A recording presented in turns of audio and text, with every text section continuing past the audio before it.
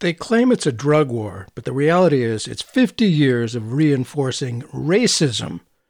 I'm Bert Cohen, and with your help, we are keeping democracy alive. What's going on? He's not breathing. Can you get a pulse? Barely. Call a code. Get Nambia back from the nurse's station. Heart's still working, means synapses is still firing. We just need to get a message through. The war on drugs is a flimsy cover for racism. Racism, like ignorance in general, is not something that occurs in humans naturally. It has to be promoted to be effective and widespread. Among the various and truly weak arguments against including the teaching of critical race theory in our schools is the insistence that there is no systemic racism anymore. Even some white scholars try to convince us since a black man was president and that an African American is now Secretary of Defense, there is no structural racism, the old out of sight, out of mind syndrome. And that refreshing fantasy that America's racism was a small, ugly aberration goes along with the belief that the drug war is over. After all, more and more states are legalizing cannabis, and one state, Oregon, has ended punishing addicts and is treating them instead. The effects of the 50-year war on drugs may not be as visible to many, but to the African American communities, injustices remain brutal and widespread, and it continues. It started with Nixon, and through presidents of both parties looking tough on drugs, locking people up for even mere possession of small amounts has not only been ineffective in cutting down on drug abuse, but continues to this day to cause great harm to hundreds of thousands of families of those swept up in the looking tough mass incarceration. So while the war on drugs is clearly a failure in its stated aims, reducing drug abuse, it is a remarkable success in reinforcing racism. And that's what we're going to talk about today. We have reason to believe that's been its real aim all along. Not a lot of people would openly support overt racism, but masking it in the costume of a war on drugs renders harmful racist policies widely accepted. And accepted for some 50 years. So perhaps the next important step for Black Lives Matter movement might be a new focus on the racism inherent in America's drug wars. Our guest today, Alfred McCoy, provides a clear-eyed analysis of the issue in a new article on Tom Dispatch titled America's Drug Wars, 50 Years of Reinforcing Racism. Al McCoy is the Harrington Professor of History at the University of Wisconsin-Madison.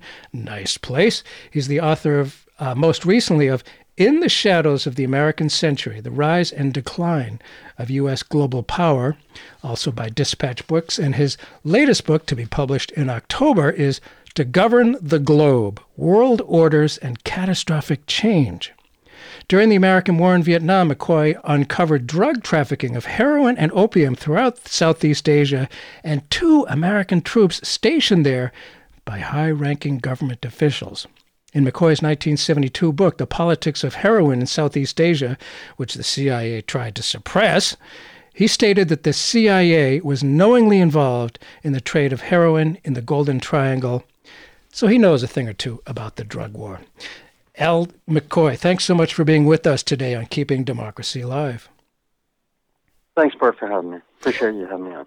On June 17th, 1971, exactly 1 year to the day before 5 burglars were caught at the break-in of the Democratic headquarters at the Watergate Hotel, President Nixon made a splashy announcement to the White House press corps. Nixon may have been many things, but one thing he was not was politically innocent or naive. That same day, you landed in Saigon, what was then the capital of South Vietnam. What was your reason for being there, and what do you think was Nixon's real intent for doing what he did that day, June 17th, 71? Well, I went to Saigon in 1971 to investigate the sources of heroin, the source of the heroin epidemic that was then sweeping through the ranks of the U.S. Army in Vietnam.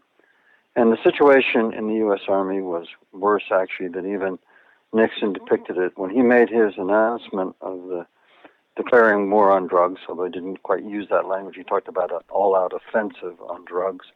And later it was that the war on drugs, that phrasing came along. When he declared that war on drugs, Nixon said that the first place he was going to fight the war, the first battle would be in South Vietnam, whereas he said very succinctly, a number of young American servicemen had become addicted to drugs. And what I found was that the situation in Vietnam was much worse than Nixon could describe in those very sparse words. The 82nd Airborne, which was legendary for its heroism in World War II, they were then known as the jumping junkies of the 82nd Airborne. There were heroin vials, because the drug in South Vietnam was pure and it was sold in little tiny vials. The discarded vials covered the floor of barracks. And a later White House survey of returning veterans found that in 1971, 34% of all American soldiers, roughly one-third of all American soldiers in the U.S. Army in Vietnam, regularly used heroin. Now, if that's correct, that meant that there would have been more heroin users, more American heroin users in the U.S. Army in Vietnam than there were in the entire continental United States. So it was a large problem in the U.S. Army.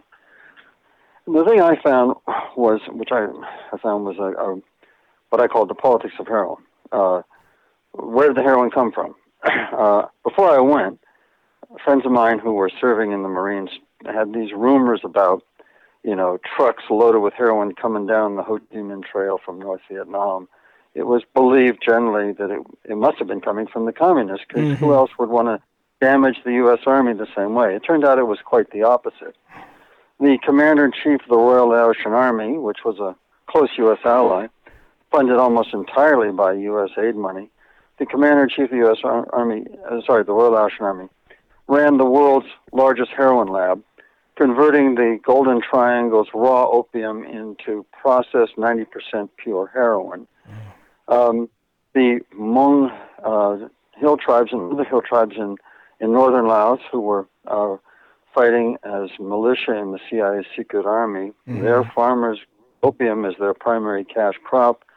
The CIA's Air America helicopters and air transports carried the opium out of the hills as a kind of service to their militia allies. In South Vietnam, the top commanders were all involved in the distribution of the drugs and profiting from it enormously. And that's why there was heroin available in every bar, every barracks, and at every fire base where U.S. soldiers fought in South Vietnam. But as sordid as those politics were, they were nothing compared to what would become a kind of political doomsday machine when that drug war came home to the United States and began impacting the situation in the United States. Now, in your introduction, Bert, you mentioned the impact the drug war has had upon what I call reinforcing racism. Yeah. Let's just do a quick history lesson, right?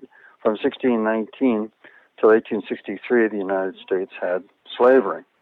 And then in the aftermath of that, we attempted very briefly Reconstruction, but the South imposed what was known as Jim Crow, systematic racial segregation. Basically, the foundation for that was the denial of African Americans the right to vote, the systematic manipulation of the election laws to make sure that African Americans would not have political power commensurate with their numbers in the society. And that all came to an end. Jim Crow formally ended in 1965 when the U.S. Congress passed the Voting Rights Act of 1965, and that ended Jim Crow. Well, 6 years later, just 6 years after that, which in the broad sweep of American history, is a blink of an eye, Nixon comes up with the drug war, and the drug war was in effect an attempt by Nixon to raise the issue of law and order. You may remember during that period, that was Nixon's big campaign for the 1972 midterm elections, and it was a campaign that's been enshrined in the Republican Party ever since. What Nixon found very quickly, though, was the federal government's role in law enforcement is actually very limited. The kinds of things it enforces don't really impact the lives of most Americans. That's why the FBI back in the 1950s got their arrest statistics up by returning stolen automobiles, because it was one of the few things a federal agency can do. Law enforcement is really a state and local matter in the United States. But the federal government had the right to enforce drug laws, and so that's what Nixon seized upon. If he was going to have a law and order campaign and actually impact, have a statistical impact, it had to be a drug war. And that had the double benefit that he could skew the drug war in a way so that it differentially impacted the hippies, the anti-war left that was then smoking marijuana, and African-American communities where cocaine, particularly heroin, were prevalent in the inner cities. And as the drug war spun out over the next 50 years, it gained an increasingly effective, from a political perspective, impact, a differential impact upon African Americans. And it did that through two bits of legislation. Do you mind some statistics, Bert? Sure. Okay, here's a statistic. From 1920 to 1970, 50 years, we went through the Roaring '20s, the Depression, World War II, the Eisenhower years, the protests of the '60s. One statistic in American life remained absolutely constant. America had about 100 prisoners per 100,000 population, okay? It went up and down, but it stayed around that 100 mark. And through the 1970s, that continued. Then Ronald Reagan was elected president, and right from the start, he picked up on the idea that he could use the drug war by domesticating it, by bringing it home, because Nixon fought the drug war mainly overseas, trying to cut the source of supply. Reagan brought it home. And he managed to pass, in 1986, the Anti-Drug Abuse Act. And that happened as a result of an accident. A top NBA basketball recruit named Len Bias celebrated signing a contract with the Boston Celtics by taking cocaine and tragically dying in his dorm room at the University of Maryland. And Reagan sounded the alarm and got this act passed. Now, up to that point, Nancy Reagan, the First Lady, had been crisscrossing the country and with her Just Say No campaign, and crack was spreading and cocaine was spreading in the United States, but still, up to 1986, about 2% of Americans believed that drugs were the country's number one problem. After Reagan passed that act and then began campaigning with that act to reinforce him, by the end of his administration, it was up to 64%. A majority of the American people believed that the country's number one problem was illicit drugs. And that was an amazing achievement. And with the passage of that act, the ratio of prisoners to population began soaring. As of 1980, it was 100 prisoners per 100,000. By the time Ronald Reagan left office, it had already jumped to 290. Then President Clinton came in, and he passed basically Clinton, after the election of Newt Gingrich and the conservative Republicans in 1982, the only thing he could get passed was the Omnibus Crime Bill of 1994 called the Violent Crime Act. And that provided the construction for 200 new prisons, put 100,000 police on the streets to sweep the streets for drug offenders. By the time Clinton left office, the number of prisoners per 100,000 population was up from 100 in 1980, 290 in 1990, all the way up to 460. And once Clinton passed that law, that doomsday machine just began sweeping the streets, picking up African Americans, throwing them in prison, so that by the year 2008, the number of prisoners per population in the United States peaked at 760 prisoners per 100,000 population. So we went from 100 to 290 under Reagan to 460 into a peak of 760, and it's still at 640 per 100,000, which is way more than any other place on the planet. It is, in short, mass incarceration of African Americans. By 1995, as a result of the Reagan law, nearly one-third of all African American males between the ages of 20 and 29, basically in their 20s, were in the criminal justice system, either in prison or on parole. It was literally mass incarceration of African Americans, particularly African American males. The Reagan law had this unique clause in it. It established a 100-to-1 ratio of the penalties for possession of crack cocaine, which was used predominantly by African Americans in inner cities, and cocaine powder, which was used by white suburbanites. In other words, if you had to have 100 times as much crack as 100 times as much cocaine powder as crack in order to go to prison with a heavy sentence, and the penalties were draconian. Up to life imprisonment for even small possession of small amounts of crack cocaine. And to me, it's fascinating all the different ways that a policy of racism can be packaged, because people, as I think, virtually anybody who really looks at how politics work, fear is one of the greatest, most powerful things in politics. It motivates people a lot. And certainly Nixon had his Southern strategy, wink, wink, which was appealing to racism. And this thing about law and order, it makes people afraid, and people do things not really well thought out when fear is leading the way. And as you write, back to Nixon, standing, on June 17th, 1971, more than 50 years ago, standing alongside the president on that day when America's drug war officially began was John Ehrlichman, White House counsel and Nixon confidant.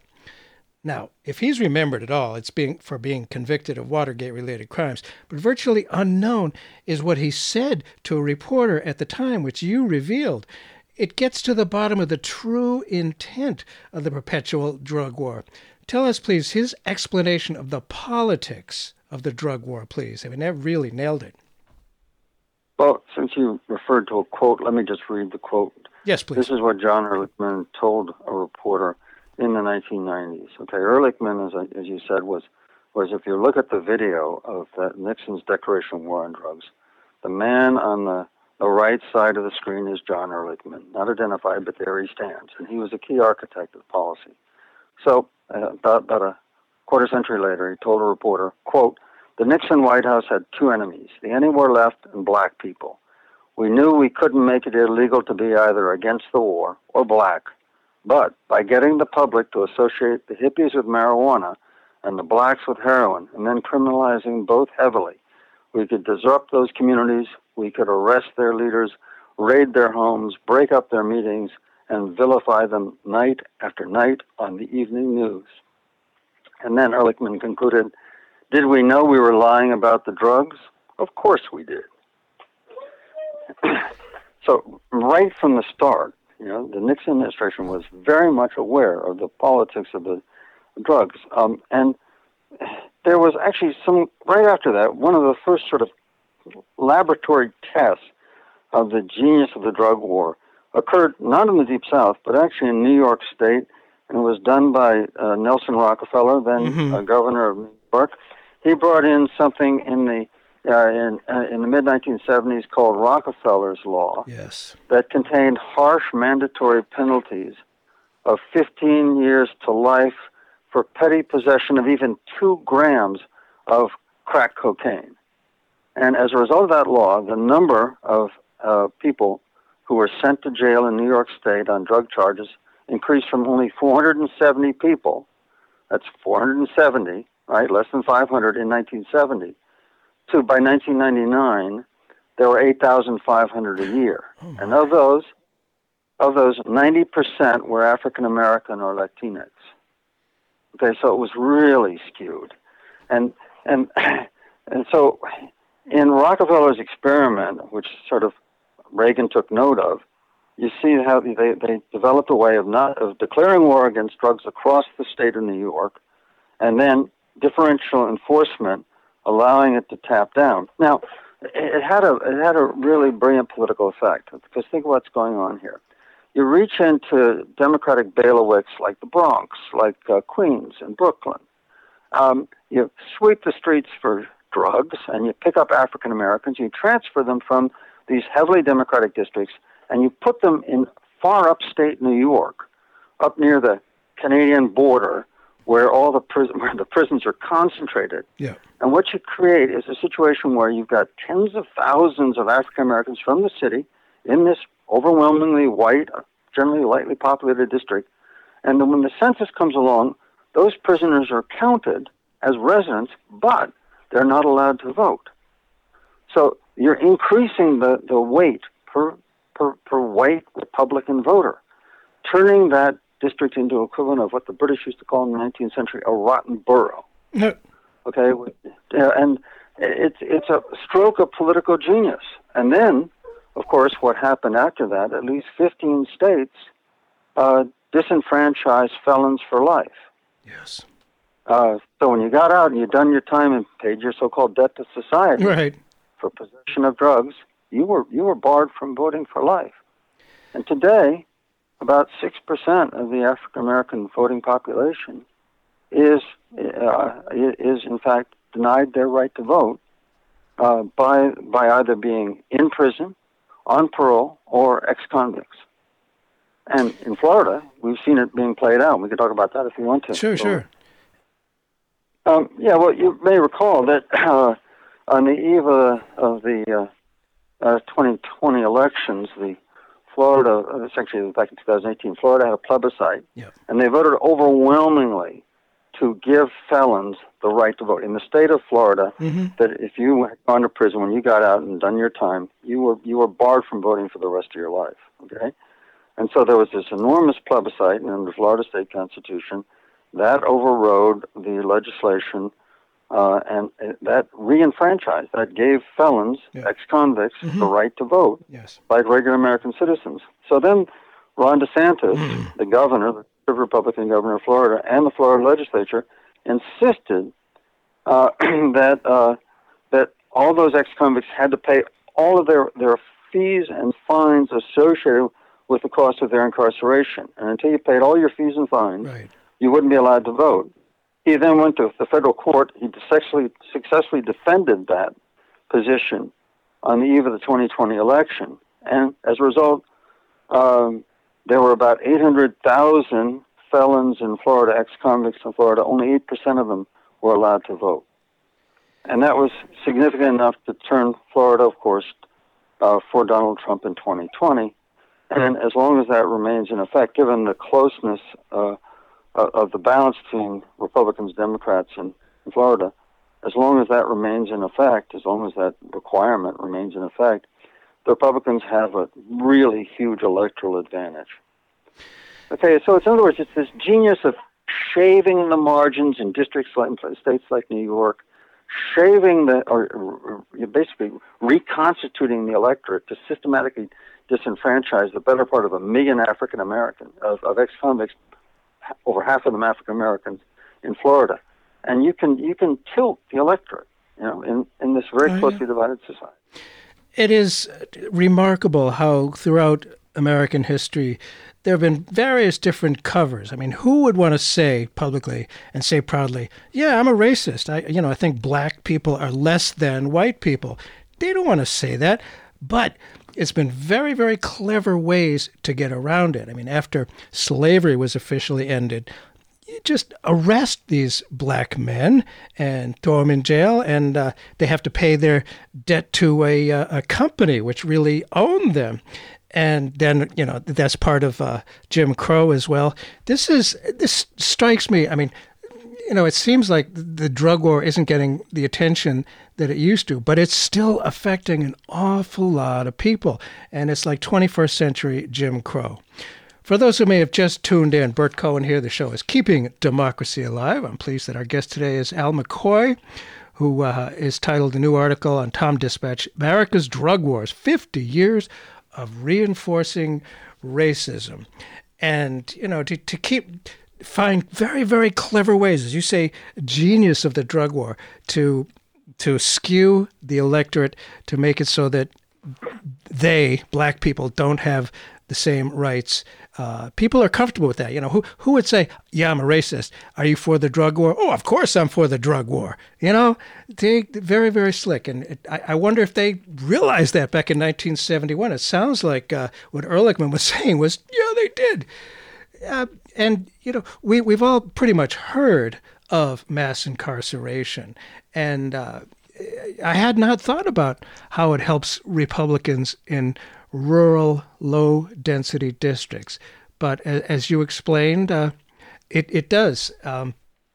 And the drug war became a lens by which to separate white from black Americans. As you write, Ron and Nancy Reagan launched a publicity campaign that made abstinence a moral virtue and indulgence a fiercely punishable vice.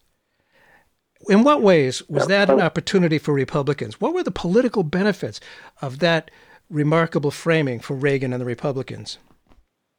Well, first of all, as we've been discussing, it allowed you to shave the margins. Okay, so let's say in New York State, which is historically divided between white voters upstate, as it's called, and basically mixed ethnic, Hispanic, and African American voters downstate, which is basically New York City, and it by transferring, as I said, transferring prisoners from Democratic districts in New York City to remote rural districts in upstate. Prisoners, when they're in prison, they are enumerated by the U.S. Census as if they're residents, and that increases, of course, the size of the district, but they're disenfranchised because they're criminals, they're convicts, and that increases the weight of all the white voters upstate.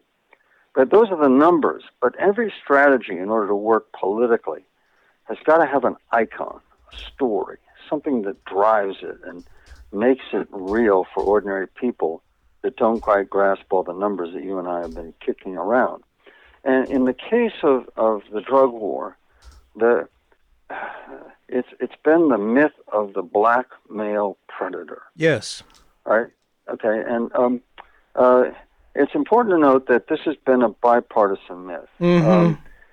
Example, when Clinton drafted that Violent Crime Act, you notice that word, Violent Crime Control Act, the word violent. There was a conservative Princeton University political science scientist named Don DeLulio, who published an article, front page, on a neoconservative journal headed by Bill Kristol, and it said it was the rise of the super predator. And what DeLulio said in this article, and he was a professor of political science at Princeton, so he had credibility, and he said that that America was facing, within 5 years, the rise of 30,000 what he called murderers, rapists, and muggers on the streets, who would, he said, place zero value on the lives of their victims, whom they reflexively dehumanize as just so much worthless white trash. And he said this rising tide, the demographic tide of these merciless, dehumanized African-American young males would, quote, spill over into the upscale central city, inner ring suburbs, and even the rural heartland. Okay, and this set off this kind of panic that within 5 years we're going to have this 30,000 young, black, powerful, strong, crazed males on the streets. And when Bill Clinton ran for re-election in 1996, his wife Hillary Clinton gave a highly publicized televised speech in which she said that there were going to be super predators on the streets, and she said, you know, we can argue about where they came from, but we have to bring them to heel. Yes. And I got a question for you. I mean, my article had a pop quiz. Who does one bring to heel? A man? No. A woman? A child? Who, Bert, does one bring to heel? Maybe a dog? A dog. Somebody right. Less than. Yeah, so Hillary Clinton was comparing African-American males to animals and predators. And you got to remember that what she was doing, this didn't come out of nowhere. This came actually out of Southern Jim Crow era fiction, in which this Southern literary canon created the myth of the black predator. And it was perhaps most articulated in Thomas Dixon's 1905 novel called The Klansman, which was the basis for the film, the 1915 film, Birth of a Nation.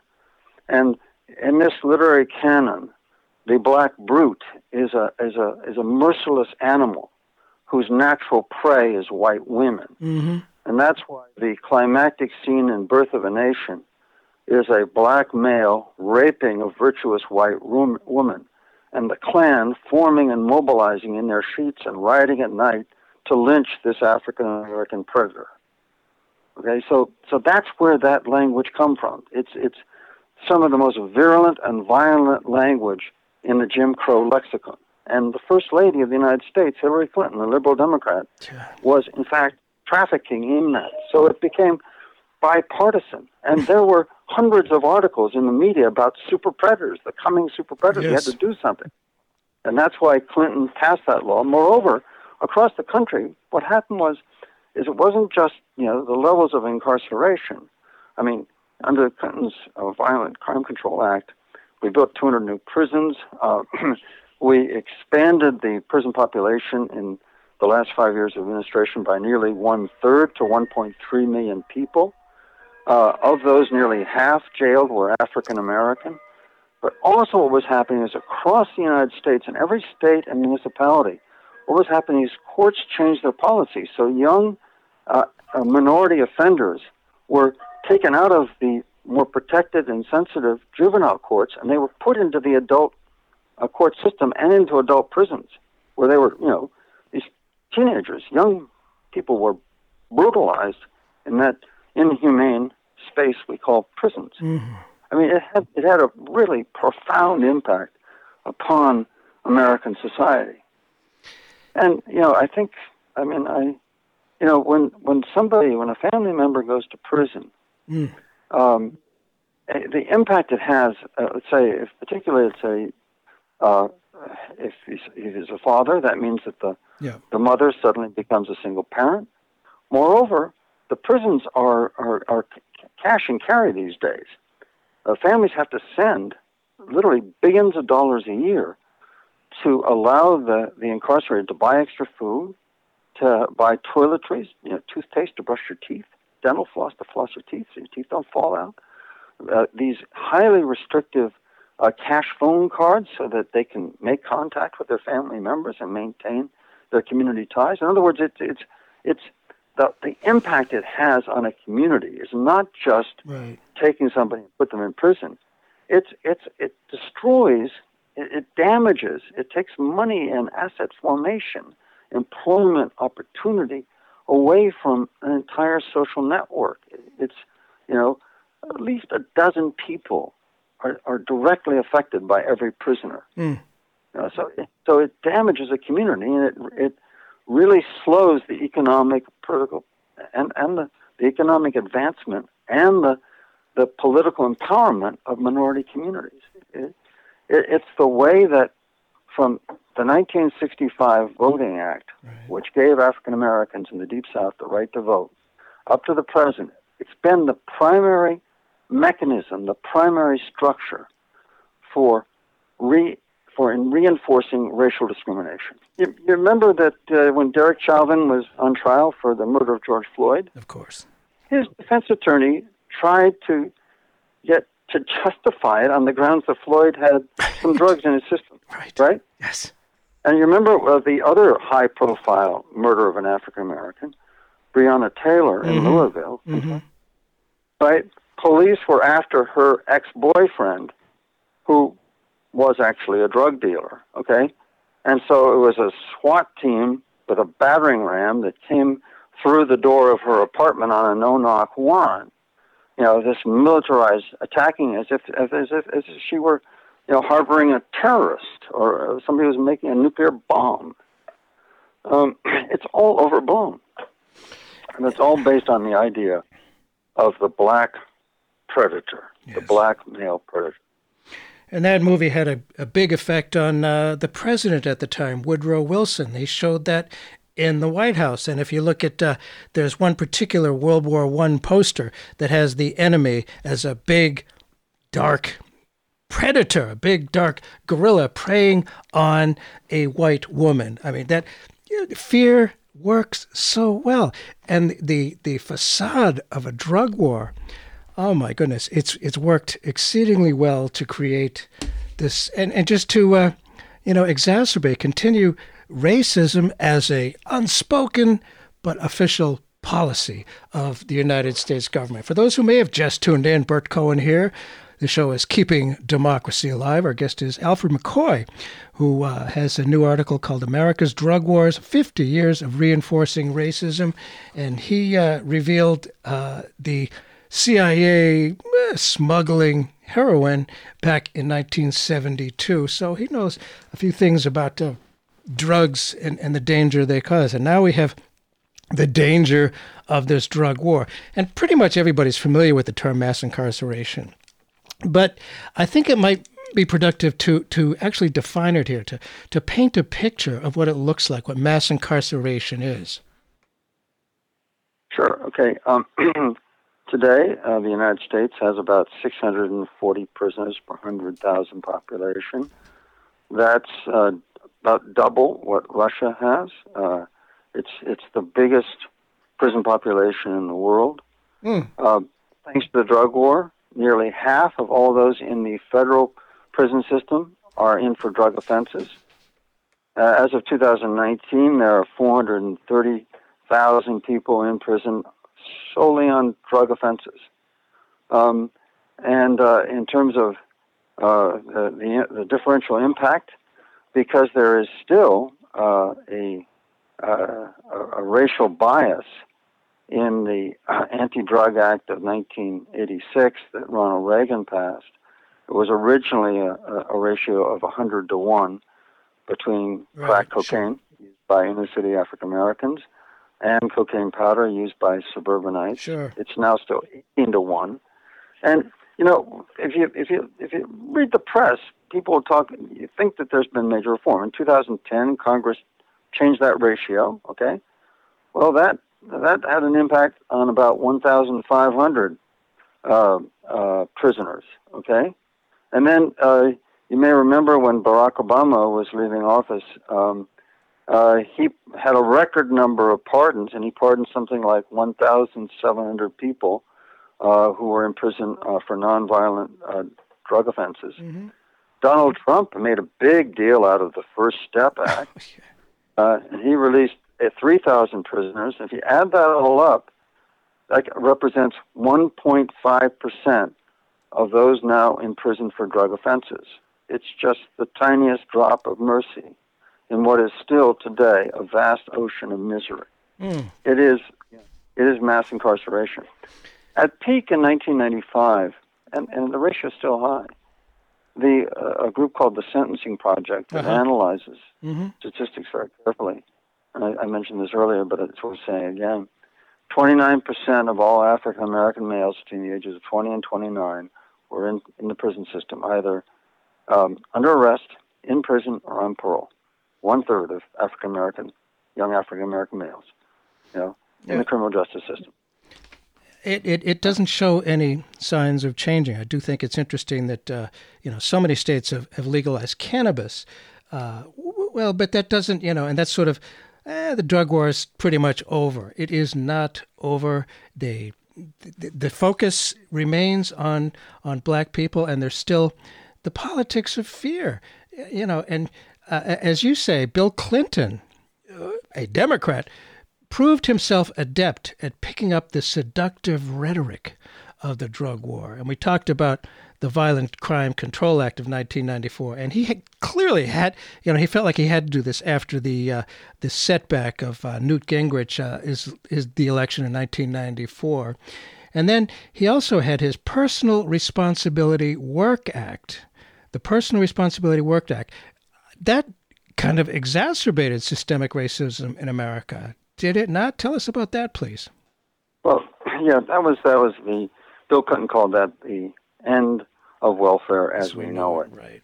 And what it meant was that any individual in the United States had a maximum of 5 years eligibility for welfare. What essentially welfare was, it was an aid to families with dependent children.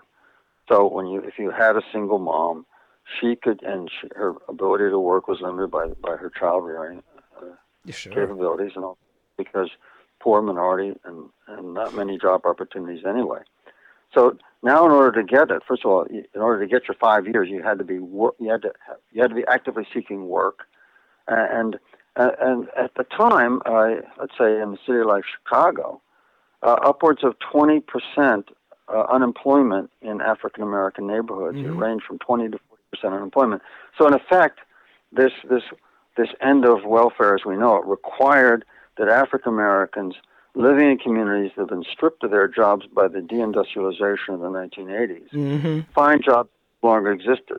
Okay, and so what that meant was that basically in places like Southside Chicago, where youth unemployment, by the way, was higher than the overall 20 to 40%. Okay, that meant that the only real job opportunity was on the streets, and there was a University of Chicago professor that got access to the records of the gangster disciple, sort of upper level boss. Okay, and the guy was a very rigorous businessman and kept extraordinarily accurate records. And what he determined was that the mid-level bosses were making about $100,000 a year, but the guys on the street were making $3.15 an hour, which was a little bit less than they would have been making minimum wage or working at McDonald's. And so, and a quarter of them disappeared every year because they were arrested or shot. So why would anybody take a job in which you got a 1 in 4 chance in a year of getting killed or thrown into prison? They were taking the jobs because that's all there was left over. One of the things that Clinton did also that most people don't recall was a year after he enacted and signed the Violent Crime Control Act of 1994, there's something called the U.S. Sentencing Commission, which is a bipartisan independent body that makes recommendations about the appropriate penalties for various crimes, okay? And they said that this 100-to-1 ratio on crack cocaine versus crack powder was grossly inequitable, and it needed to be completely abolished. And Clinton rejected that, and he signed legislation reinforcing that and mandating it. Wow. And the Reverend Jesse Jackson condemned Clinton. And Jesse Jackson was a former Democratic presidential candidate, had supported Clinton's campaign, but he broke with Clinton over the issue, and he said, you know, Clinton knows that crack is code for black. Yes. All right?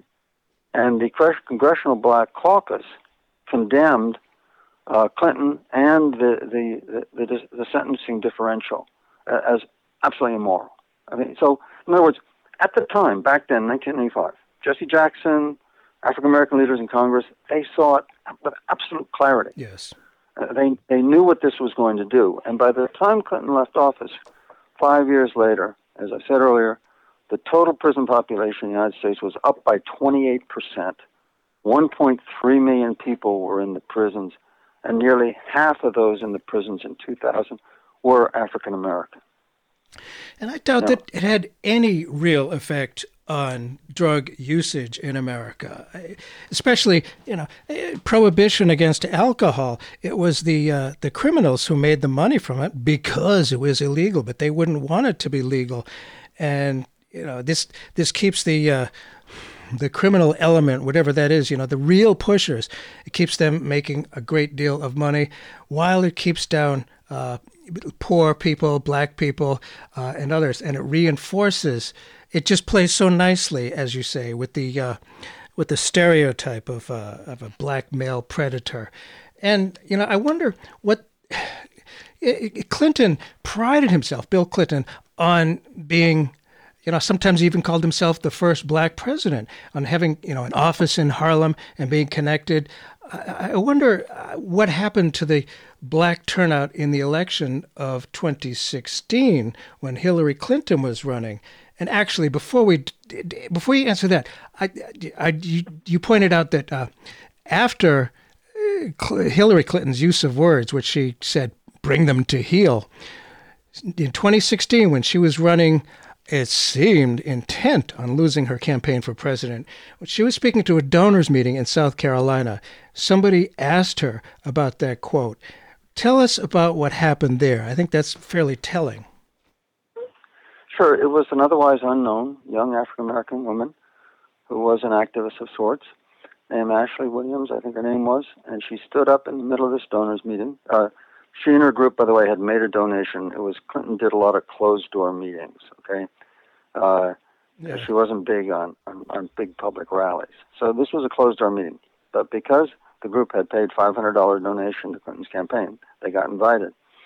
And so, and it's, I think, significant the words that were on the placard. The woman just stood up very quietly, and she unfurled a small banner, and it had the words, "Bring them to heel."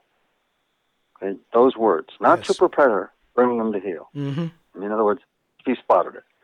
And she said, back in 1994, Hillary Clinton, you called African Americans super predators, And she kept repeating words like that. And finally, Hillary Clinton paid attention to her. And then as the audience, the largely white audience, started heckling and booing this young African American woman, the Secret Service whisked the woman out of the room, and Hillary Clinton said, "Okay, now back to policy." And then a Washington Post columnist wrote up the incident and asked Hillary Clinton for a comment, and she issued what I call an unapologetic apology. Mm-hmm, mm-hmm. Said that I've always fought for women and children. Back then, she said, there were violent gangs preying upon America. She said, but I wouldn't use those words today. That was it. So there was no apology of reviving and popularizing the most virulent phrasing for the out of the Jim Crow lexicon about the African American male predator. Mm-hmm. There was no apology for the mass incarceration, and there was no promise of systematic reform. And as a result, in 33 states, including a half a dozen critical battleground states, mm-hmm. the African American turnout was very low. In Wisconsin, it plummeted. And given the close margins in American politics, that was probably, more than any other single factor, critical in Hillary Clinton's defeat by Donald Trump in the 2016 presidential election. In so many ways, she gave us Donald Trump in the White House. And as you say, back when Bill Clinton was president, they gained some short-term advantage, but they did long-term social and economic damage to this core Democratic constituency.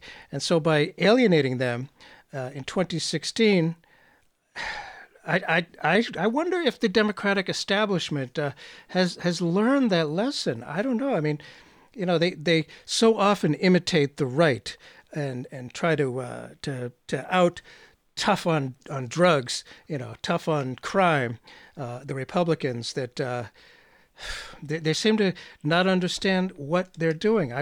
But as you point, Ehrlichman understood what they were doing. I think Bill Clinton may have understood what he was doing. I wonder if they know what they're doing by continuing this so-called war on drugs and being tough on drugs and not doing anything really about mass incarceration. I wonder about that. Your thoughts on that? Yeah. First of all, yes, the war on drugs is very much in place. The legislation is in the books. Yes. There are people that are still in jail, convicted under those laws. We still have, about over 400,000 people in prison in the United States on drug offenses. We have 1.3 million people in prison. 33% of the people in prison these days, it's gone down a little bit, are African American. African Americans constitute only 13% of the U.S. population, so it's grossly disproportionate. Mm-hmm. Moreover, the people that went through that, instead of going to college, which would have been, by the way, cheaper than sending them to prison, really? Instead of going to college, they get out and they've got a criminal record. They have to check the box that they're a felon. Yeah. And in lots of states, they're still, when they're on parole, they're denied the right to vote. In a number of states, still, even now, there's still a few left that permanently disenfranchises them for life. So the legacy of the drug war is living on, and and so you could say, well, what could a Democratic administration do? Mm-hmm. Well, very simply, first of all, you could pass legislation saying that that criminal status is not a grounds for disenfranchising anybody. In other words, when you're in jail, you should be able to vote. That shouldn't affect your basic right to vote. So you should be able to vote in prison, and when you get out, you should vote. So once you've done your time and gotten out, throughout the entire process, you should be able to vote. You should be able to cast your ballot. You should have ballot boxes in prisons. That's one reform. Second, we've had these piecemeal amnesties and pardons for nonviolent drug offenders. It's very simple. President Biden could issue a blanket amnesty for all nonviolent drug offenders, right? Just across the board, wipe their convictions. They have an amnesty, so there would be no. Even if there's a box to check, they could rightfully not check it because their conviction has been waived. That could be done, and then there could be, a systematic review of the drug laws. Right? For example, California, a number of years ago, passed a proposition which has been quite effective. That for a nonviolent drug offense, a first-time nonviolent drug offense, it's mandatory treatment rather than incarceration. And as a national policy, if we close prisons and open drug treatment programs, that would bring in, everybody. We're in the midst of a huge opioid crisis in this country. We have roughly, according to recent statistics, about 750,000 heroin addicts, but we have about 9 or 10 million opioid addicts, people that are using prescriptions and the like. Yeah. And in New Hampshire, I believe that's your state, isn't it, Bert? Well, that's where we're coming from. We play on stations all across the country, but go ahead.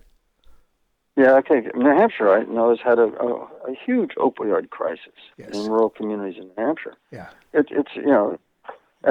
And of course, now because opioids are both black and white, okay, that changes the politics, the racial politics of it.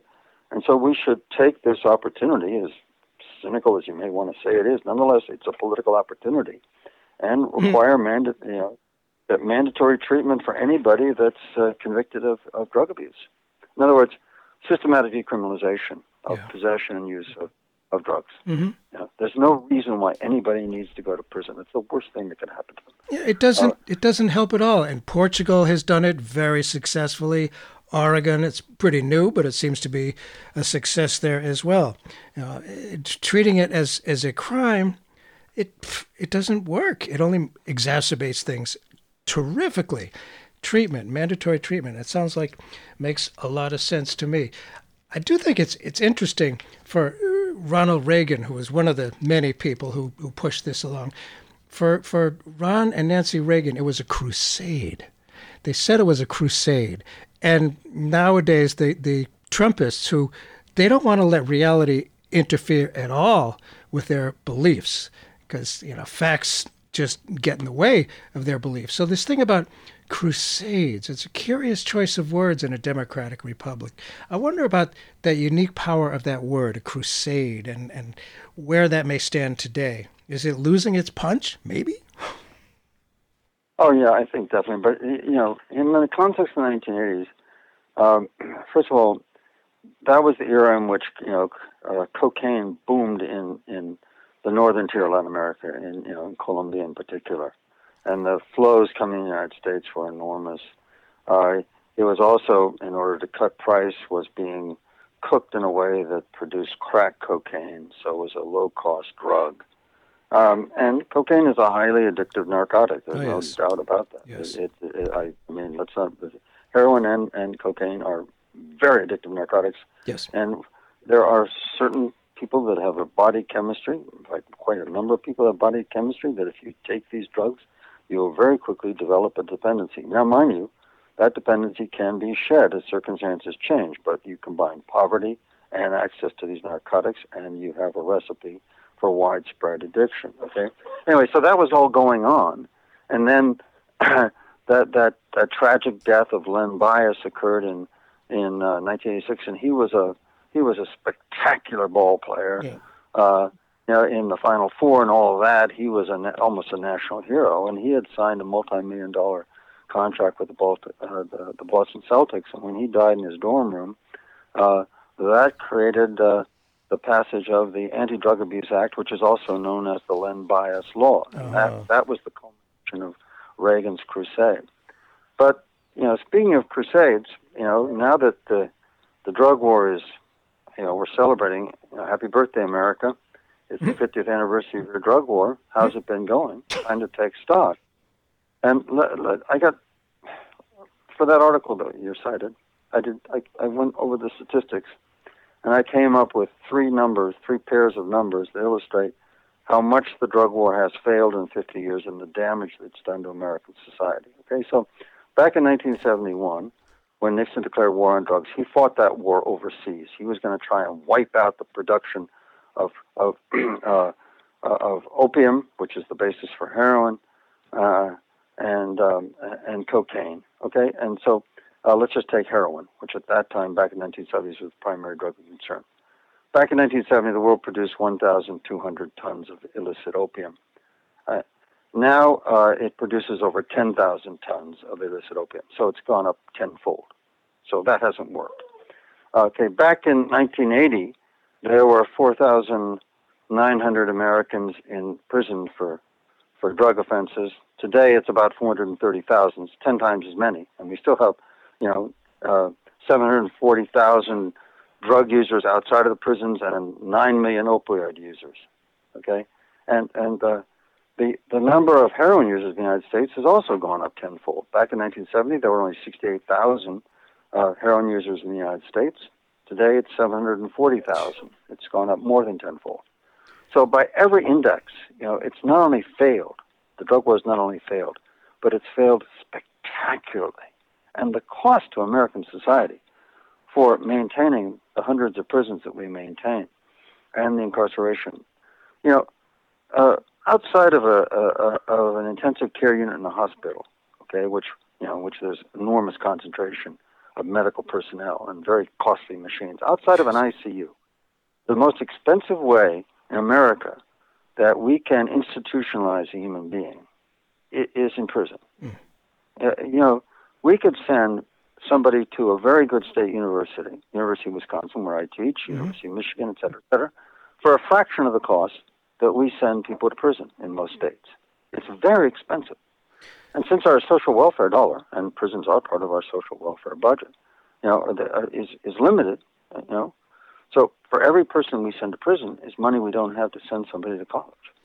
But at least it keeps people fearing the other, and there's all kinds of ways to have new Jim Crow and to have racism in effect, and this is the most effective way that there's been in the last 50 years or so.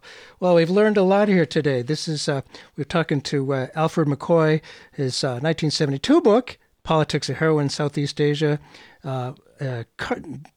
Book coming out soon is To Govern the Globe, World Orders and Catastrophic Change. Alfred McCoy, thank you so much for being with us today, and I'd love to put you in charge of drug policy in the future. Thank you. Thanks, Bert. Thanks for having me.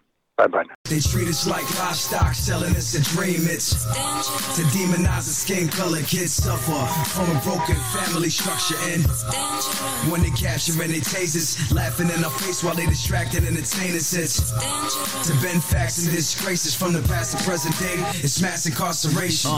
Lift the veil up, the system has failed us. 2 million of us sitting in jail. What they selling us is lies. Where's heaven when you living in hell? You can't see it, but you feel it like it's written in braille. They introduced the indentured servants as the workers, now slaves. Basically the same concepts were worded. Poor white folks, angry, broken, disenfranchised, invented racism to justify the apartheid as politics. Due to the pressure, Lincoln abolished it. After the Civil War, the economy dipped. 4 million black slaves were freed, industry suffered. Eventually they locked them up and made them work for nothing. Reconstruction, vagrancy laws made public. Anything you do will put you in front of these judges. Whites started working where blacks, party was populist, then they created segregation to put a stop to this. Intro to Jim Crow laws with a pen stroke. The syndrome expanding, black and brown people been broke. Similar to poor white folks, but they divided us. Ku Klux Klan is ISIS, terrorizing us after World War II.